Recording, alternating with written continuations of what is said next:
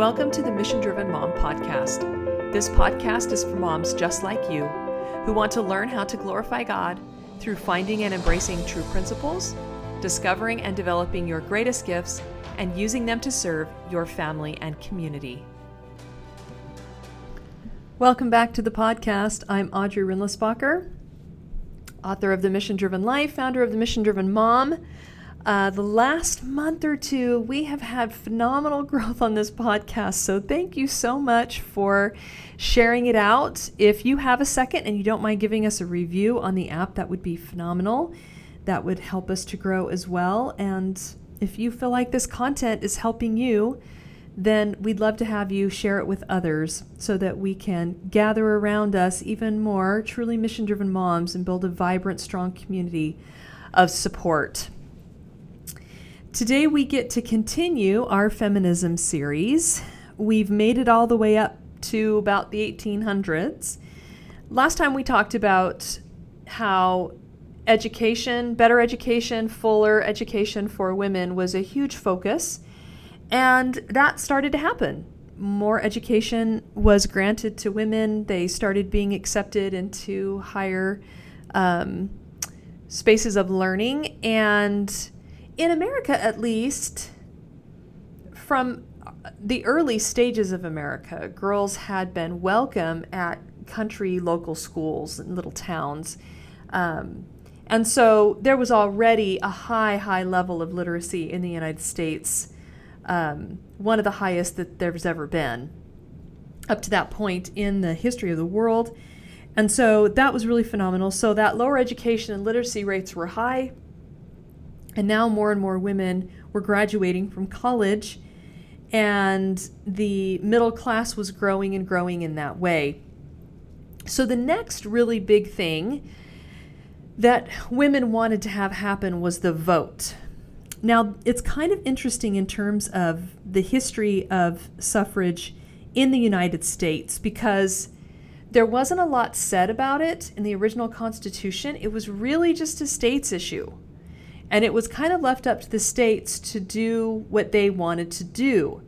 Now, the mindset, and there's some validity to this for sure, is that if you let only landowners vote, then they will be more invested in the kinds of laws that are enacted. And those laws will protect property rights, which is a fundamental element of freedom. If you can't own your own property, you aren't really free. And so that was a way to help perpetuate freedom for everyone.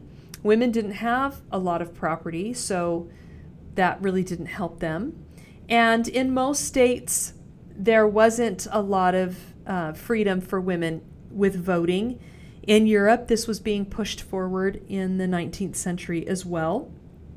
But interestingly enough, New Jersey gave women the right to vote in 1776. As soon as the Declaration was written and we kind of became our own entity, New Jersey gave their women the right to vote. And so in some of those first elections in America, women in New Jersey was voting. But here's the tragic part. Women abused it. So they were voting multiple times, and they were caught doing this. In fact, sometimes they were voting up to 6 times in a single election. And this abuse of the system caused New Jersey in 1807 to repeal the right of women to vote. So then women had to fight to get that back. And as far as New Jersey goes, I don't think they got it back. I'll check these notes at the end, but I'm pretty sure they didn't get it back until the 19th Amendment, which was in 1920 that it was finally passed. So that's really unfortunate for the women in New Jersey. So in the United States, there's an interesting history around suffrage, because in today's world, people think of religious, quote, conservatives as being backwards and oppressive of women and all this kind of thing. But actually, there's a lot of statistics that show that those stereotypes are just not true. And this is one of those cases.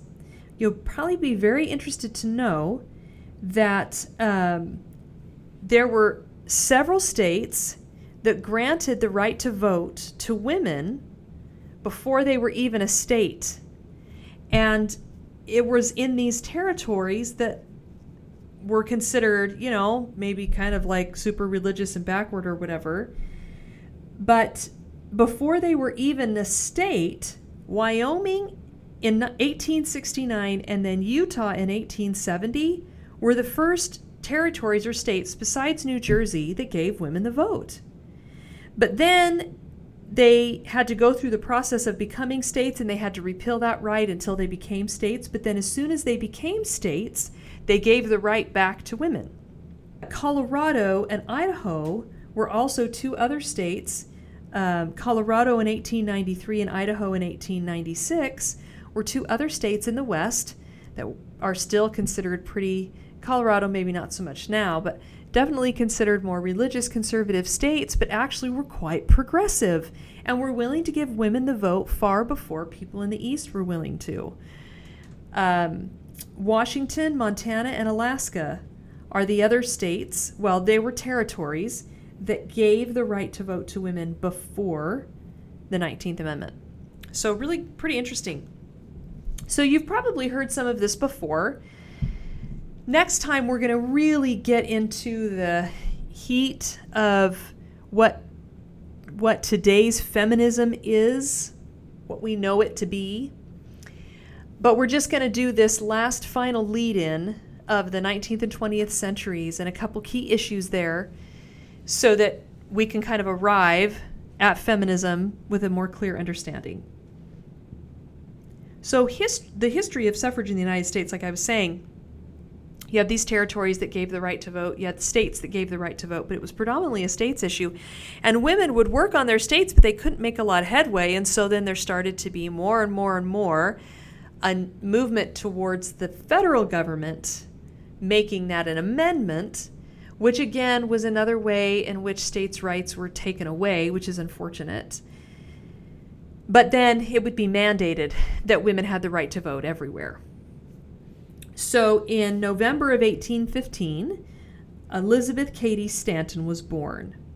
What's interesting about her is that her father had wished she was a boy, and he would tell her that. And so she kind of always had that in the back of her mind that she needed to, excel. So she studied really hard in school. She ended up marrying and had 7 children of her own. But in the meantime, she became very passionate about the right to vote for women, and she's the one that put on the 1848 Seneca Falls, New York Convention. And she, at that convention, gave out what she called her Declaration of Sentiments. And so she was really the first very public figure in the United States that was very openly and somewhat aggressively saying, we need to organize, we need to plan, we need to push forward to give women the right to vote. During the Civil War, she focused heavily on the abolishment of slavery, but all through the mid-1800s, she was working really heavily on suffrage, and then she worked on it again after the Civil War. The woman who she worked very closely with, I'm sure you have heard of, Susan B. Anthony, who was 5 years younger than her. She got really on fire about suffrage. They met and they started working together, and really kind of their claim to fame is that they formed the National American Women's Suffrage Association. They ended up partnering with another group and making this organization larger. But it's kind of interesting because in the early days, they used some arguments and some reasoning for suffrage that modern day people would find somewhat distasteful. One of them, a really famous one, was that women should be able to vote because they're more educated than poor immigrants who come over to the United States and can't speak or write English, and they're men, and so they get to vote. And so for women, it was kind of like, well, we're full-blooded Americans, and we were born here, and we're educated, and we should have the right to vote in our own country before these immigrants do. And, there was a lot of truth in that in terms of they're Americans and they should have the right to vote, and they would understand what they wanted for their country and all that kind of stuff. So they're pushing, they're organizing. When they formed, it was first the National Women's Suffrage Association, and Stanton served as the first president. She helped write the Declaration of Rights, and a few years later at a 4th of July celebration, this Declaration of Rights was presented by Susan B. Anthony. Stanton also published a book called The Women's Bible, a classic feminist perspective. And I haven't been able to confirm this, but this is one of the first places I've seen the word feminist used in this way. And it may be that we owe that terminology to Elizabeth Stanton. I'm not absolutely sure. She got backlash for this book from everybody, from the people that agreed with her and the people that didn't agree with her. It just seemed too outrageous. But she moved forward with that anyway. They had this Seneca Falls Convention, and they are pushing, working at the state level, working at the national level, doing everything that they can. In the meantime, many, many years later, in 1885, so this is 70 years after Elizabeth Cady Stanton is born, Alice Paul is born. And she's raised a Quaker, and she's a real smart girl. She goes over to England to study in college, and she sees the suffrage movement there just totally on fire. This is right at the turn, near the turn of the century, and so everything's just really on fire over there. And they have some pretty radical methods, and she gets involved in those. She's arrested several times, all this kind of thing. And she finds a cause. This is what she's going to devote her life to. This is what she's on fire about. So she comes back from England, and she joins this organization started by Stanton and Anthony. And she thinks that they're too conservative. She thinks that they're moving along too slowly. One of the things that I thought was really interesting is that, especially around the turn of the century, around this time, as this organization kind of matured, it's been around for like 50 years at this point. And they're still working on these causes. And I'll tell you in a minute, some other progress that was made in mid to late 1800s with women that are awesome. But Alice Paul comes back and she joins this organization, and she's like, you guys are going too slow. And so one of the arguments that this organization had for why women should have the vote was because men were drunkards and women didn't drink to excess like that and weren't known to be drunkards. And so we need prohibition. And if women can vote, they'll outlaw alcohol, which of course we know we had the prohibition phase, which turned out to be not very pretty. But that was another argument that they had, that they would, when they were out speaking, that they would say, this is another reason why women need the vote. Well, Alice Paul was young, and she was a Spitfire, and she wanted to do something, and she wanted to do it big, and she didn't want to wait around for this organization to make more progress. It had kind of gone to Congress. It kind of sat around at the national level for quite a long time. Nothing was being done. It was kind of basically dead after all their hard work. So Alice Paul joins this organization. She gets into leadership there. They can all tell she's really radical. She doesn't really fit in. She doesn't like their methods. So she gets together with another girl, and they form the Union for Women's Suffrage, which becomes the National Women's Party, because they really want to do something serious at the national level. So this is what she does. Woodrow Wilson has just won the election, and he's got his inauguration coming up. So Alice Paul decides she's going to do what they're doing in Britain, and she's going to form this big, huge kind of protest / rally / parade thing. And they're going to kind of let President Wilson know what the women of America want. And they worked hard. and got this group together. They got 500,000 people to attend. And in this country, over 100 years ago, the population was much smaller. So that was an even more massive turnout than you'd have today. And they, couldn't let traffic through, and they just kind of had to cooperate. In the end, I think that a few people got arrested, and she kept picketing up around the Capitol, and several people were arrested at different times. At one point, some women were imprisoned for 6 months. And so I thought this was really fascinating about Alice Paul. She decides that in solidarity with the other activists of her organization, she's got to be imprisoned herself. So she works hard to get herself imprisoned, and she receives a 7-month sentence.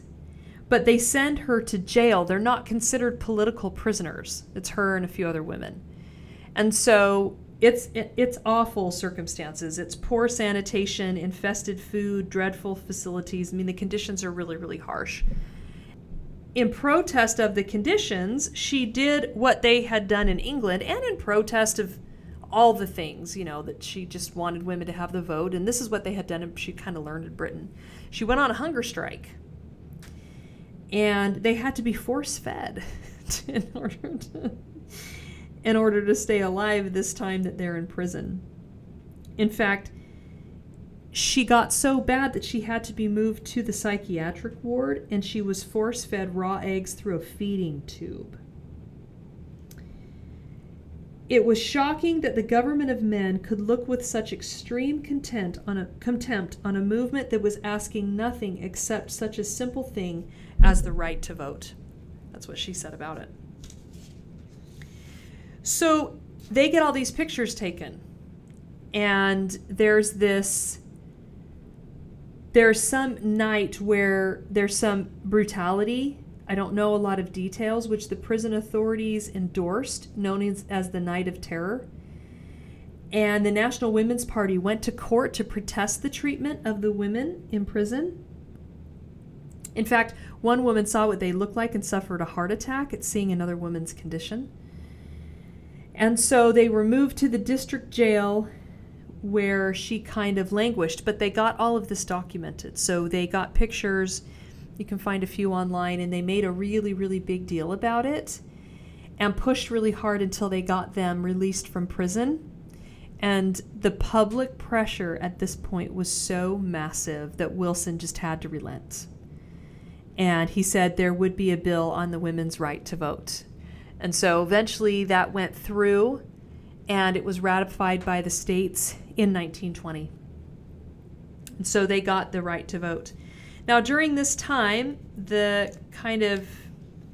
and especially after the Civil War and up to kind of through the Roaring 20s, historically it's kind of considered the women's era because we became very industrialized, and so many people flooded to the cities, but they were making less, and so they saw it as an opportunity to get out of poverty, but it didn't really work.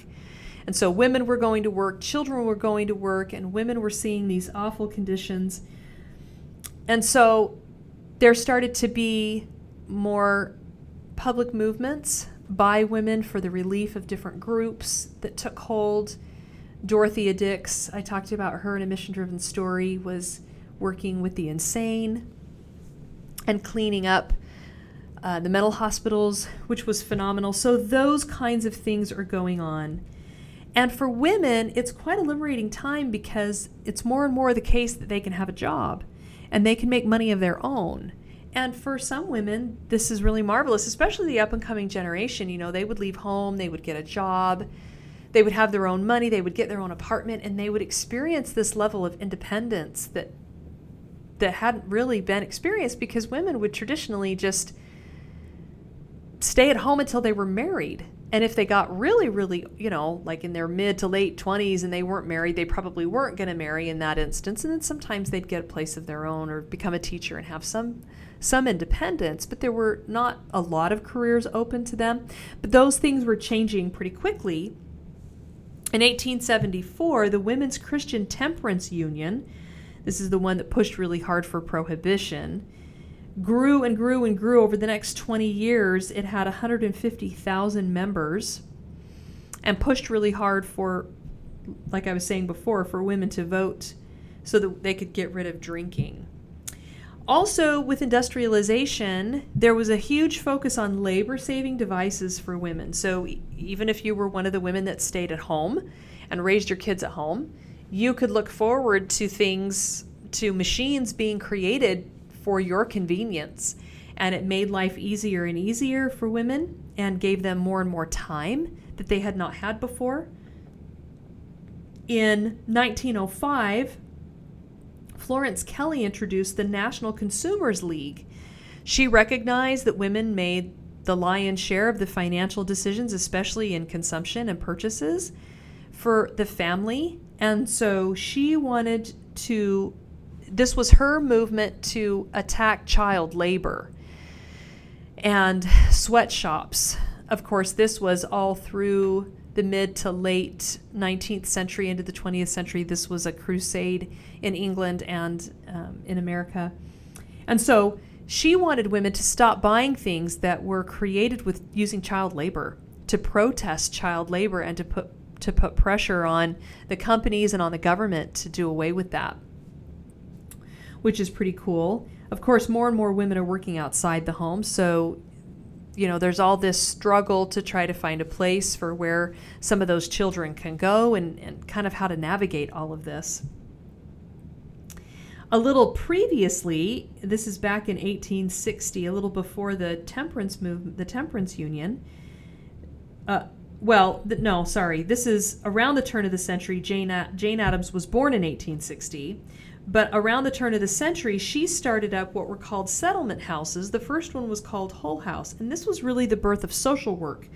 So she was trying to create safe spaces for really, poor children that maybe needed to be housed, maybe needed things to eat.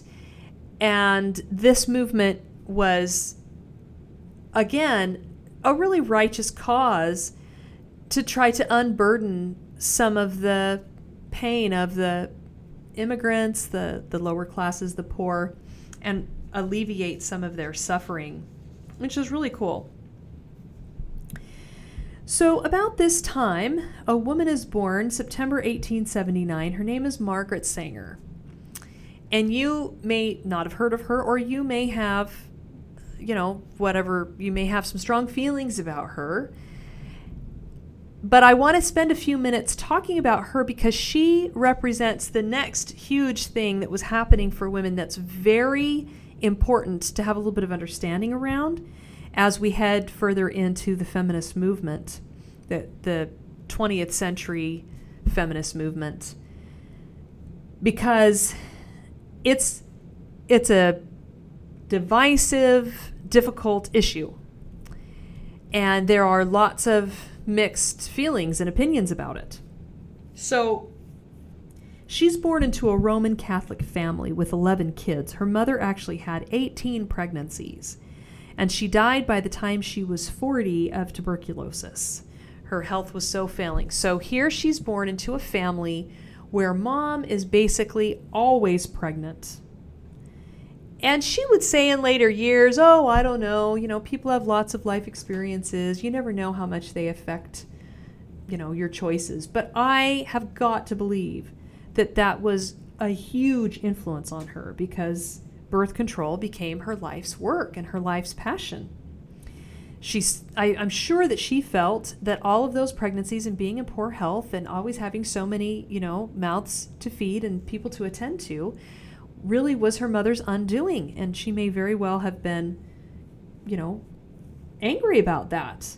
I don't know if she could admit it, but I could imagine her being angry about that. So she grows up, she becomes a nurse, she gets married, she has 3 children, but while she's working as a nurse, she sees the problems of especially the immigrant poor. And she sees all these mothers who are just barely scraping by, like there's hardly enough to eat. And they're always pregnant, have a baby on each hip. They don't know what to do with these children. They feel like they need to work to help provide. And there just don't seem to be any good answers. And the other thing that she's watching is botched abortions. So abortion is illegal, and women, if they have an unwanted pregnancy, don't know where to go or what to do, and so it's dangerous. So she decides that this is her cause that she's going to take up.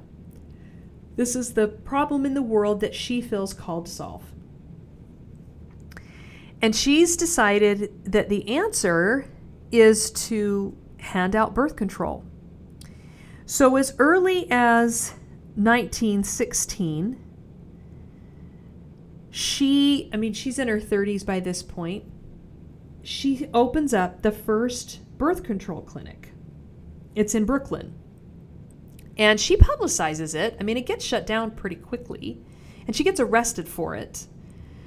But she wants to hand out contraceptives to these immigrants so that they can control the number of births that they're having. Now, what's interesting about Margaret Sanger, and if you want to know a lot about her, she wrote an autobiography, and we can post in the Facebook group for those of you that are in there. There's a really fascinating interview of her with Mike Wallace in 1957, and I'll tell you a little bit about that in a minute. So you can see for yourself, what she's like and what she's talking about. But she, she kind of rejects religion. She's in disagreement with the Catholic Church about birth control. But it goes further than that. She believes in eugenics. And a famous quote, I haven't been able to confirm this, but there's a famous quote attributed to her that we need birth control to raise a race of thoroughbreds. So we know for sure from her speeches and from her autobiography that she definitely wanted there to be population control. She was convinced that we were going to run out of resources if we didn't stop having so many children.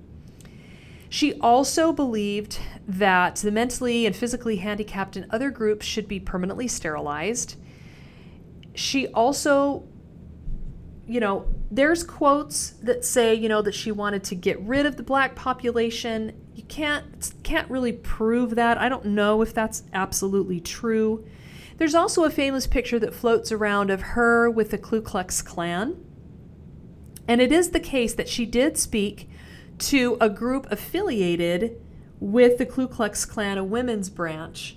She said about it, "Always to me, any aroused group was a good group, and therefore I accepted an invitation to talk to the women's branch of the Ku Klux Klan at Silver Lake, New Jersey, one of the weirdest experiences I had in lecturing." So she figured anyone that was willing to listen to her, she would go talk to them. And in doing that, she got a lot of backlash, which we can all understand. But that was her reason for doing it. Now, she wasn't the only one that was pro-eugenics at this time period.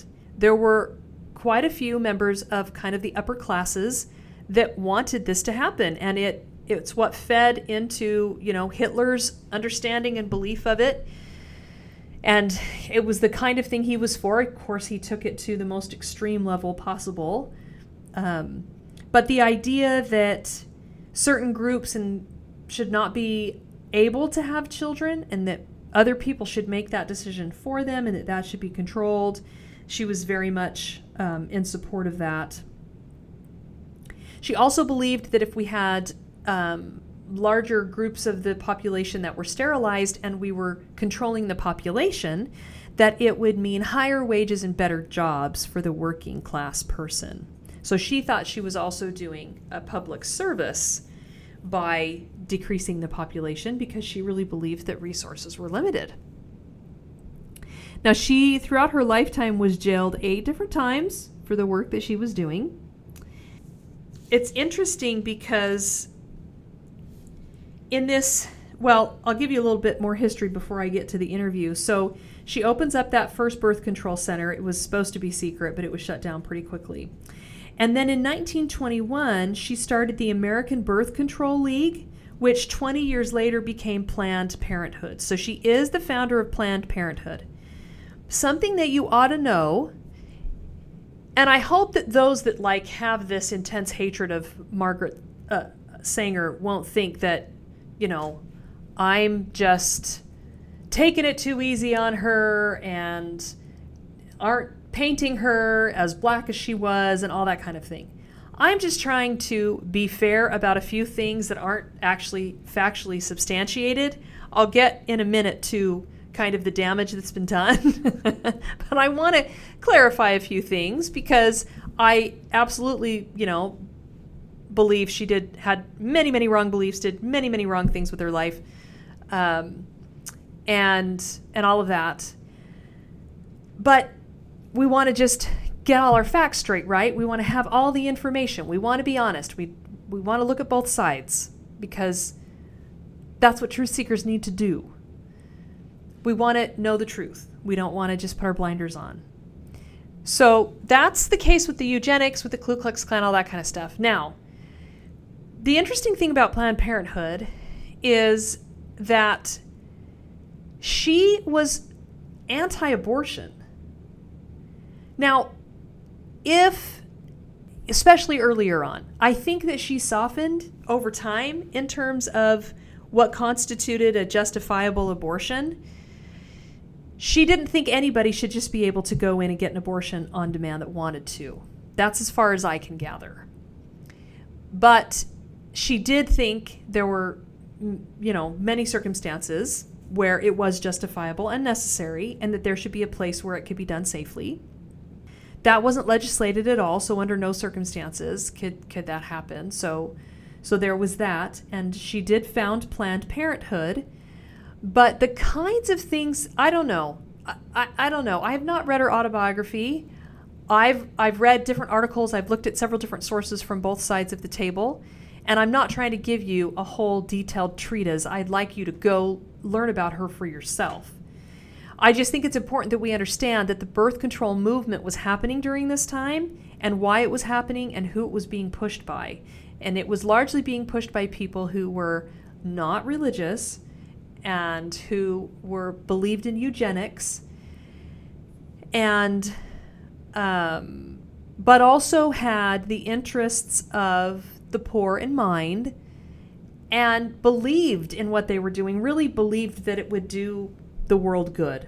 So she was invited all over the world to speak about what she did. So I guess what I'm saying is I don't know if Margaret Sanger would agree with what happens at Planned Parenthood today.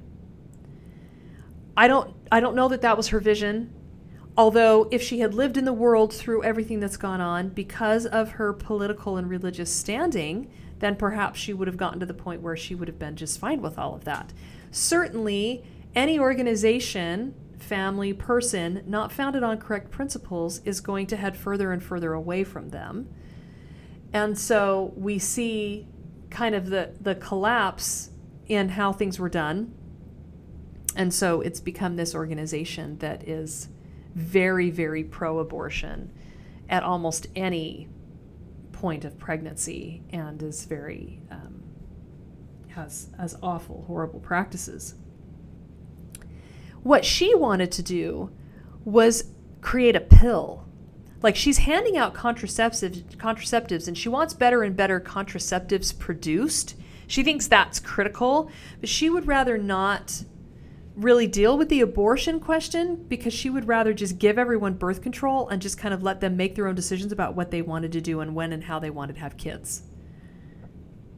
Now, of course, there are natural ways to go about doing that require some self-discipline. But be that as it may, that's what she was about. And so all of this was about birth control. And she became deeply committed to creating a birth control pill. And so she kind of spearheaded that. She got the funding around it. She got the doctors and the scientists, and they worked on this for, like a decade or a lot of years. And it was finally released in 1960. So when she gave this interview with Mike Wallace, she was in the trenches of that, working with this group to try to make the birth control pill, to create it and to market it and make it available. It's interesting. She you look at her personal life and you can see that her personal life was not really grounded on principles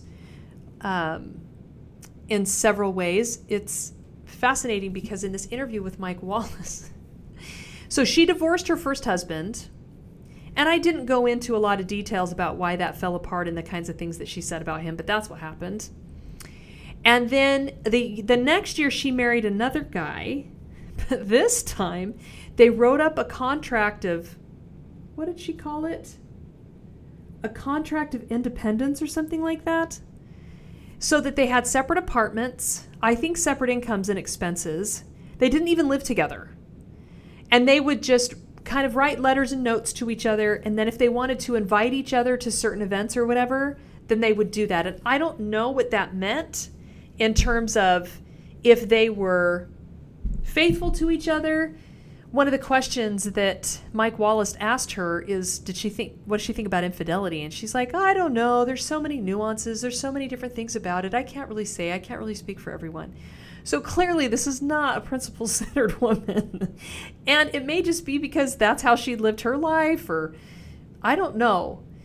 And I don't claim to be an expert on Margaret Sanger. I just want you to understand how important a role she played moving forward in the 20th century, because she was such a huge voice for birth control. And then that ended up that was the key thing. That's why I'm making such a big deal about it, is because we got the vote and that was important. But this new feminist movement in the 50s and especially in the 60s grabbed hold of that idea. It was largely about the sexual idea and the sexual revolution. And that was tied back into the pill. And the birth control pill contributed to making that possible. And they were trying to make these, bad sexual practices mainstream. Like that was a big part of the goal, right? And that was all in the name of women having more freedom. So she does succeed and get the birth control pill out. There was some other milestone that she hit in 1965. I can't remember what it was. And then she died the next year. So she basically accomplished all the things she wanted to accomplish. She was tenacious.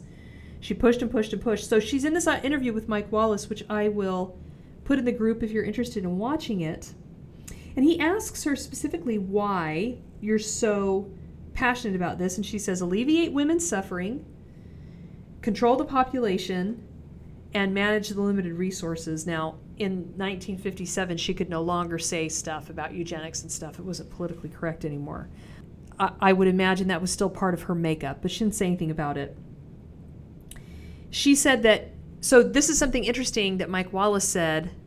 He said that the population at the time in New York was 45% Roman Catholic, which, boy howdy, when I heard that, I was just shocked how far things have come. And so the Roman Catholic Church was playing a huge role. They were the biggest opponents to birth control and to the birth control pill. And so a lot of this conversation hovers around, what does the Catholic Church say and what do they believe, and how do you oppose that? And she said, Catholics come to the clinics as much as non-Catholics. At the time of that interview, there were 500 Planned Parenthood clinics around the country. So, she was a very, very powerful woman. And she said that a lot of the Catholics would say, this is the only position in which I differ with the Catholic Church. I think they're wrong. I think we need birth control. At the time, and is probably still the case, the major opposition to birth control by the Catholic Church was that the primary purpose of marriage is to bear children, and when you prevent that, it's wrong. And she kept saying how that was not normal for the Catholic Church to say that and believe that. That was a very unnatural attitude. It was the wrong attitude to take towards marriage. Marriage is about love and family. A couple was perfectly welcome to get married and never have children. And Mike Wallace kept saying, the Catholic Church says it's not about them, it's about natural law. They say you're going against natural law. The natural law is that people should get married and have children. She said, well, they're a bunch of celibates. How would they know? They don't get married. They don't have children. They don't know what it's like. So why do we believe they speak for God and they know what they're talking about? Which is really kind of fascinating. So, of course, she denies that birth control is going to have any negative consequences, which of course it does, because it opens wide up. Of course, women have always been the guardians of morality because they are the committed, more committed gender. They want to get married. They want to form a permanent bond. They want to have children, usually kind of more so than men. And they raise the children. And so when you put no parameters around that, and then you put the birth control pill, and then you have this huge movement that says, it's our body, we should be able to do whatever we want. We should be able to get an abortion on demand, we should be able to use birth control, we should be able to sleep with whoever we want to, it's our body. Well, maybe some of that is true in terms of what should be legal or illegal, but it's definitely not true when it comes to a moral society. And it's really going to erode the underlying moral fabric of a society, which of course it has done. And we see all these single mothers, and then children of single mothers are more involved in crime and more likely to stay in poverty and blah, blah, blah, and all these statistics that are just awful around the consequences of this. So, of course, the last element of this, the last piece is, we'll go into the feminine mystique and all that kind of stuff next month when we really hit the real, when people say feminism, the real beginning of what modern day feminism has come to be. We'll dive into that. But the culmination of the work of Margaret Sanger and then the work of the feminist movement led to Roe versus Wade, the famous case in 1973, where Norma McCorvey was a mother. This was her third child, and she didn't want to have it. And so she went, and we don't know how much of this was staged and how much of it was authentic, but they used her case to sue the state of Texas, and Wade was the district attorney. And so it became Roe versus Wade, and it went all the way to the Supreme Court and made abortion legal. In some respects, there's still elements about it that are still a state's issue, so there's some variance. But up to a certain point, abortion became legal at that point. What's fascinating about McCorvey's story is that she later was converted to Christianity, got baptized, and spent a lot of years as an anti-abortion speaker, leader, crusader. She said that the Roe case was the biggest mistake of her life. She actually left her husband after it all happened. But then there's claims that there was a deathbed, like an interview she gave shortly before she died, where she said that she'd been paid for her anti-abortion activism. So I don't really know. She might have been a pawn all her life. She might have been willing to sell herself and be paid off by both sides. Who knows? But she was, I don't know. I don't know the truth there about that either.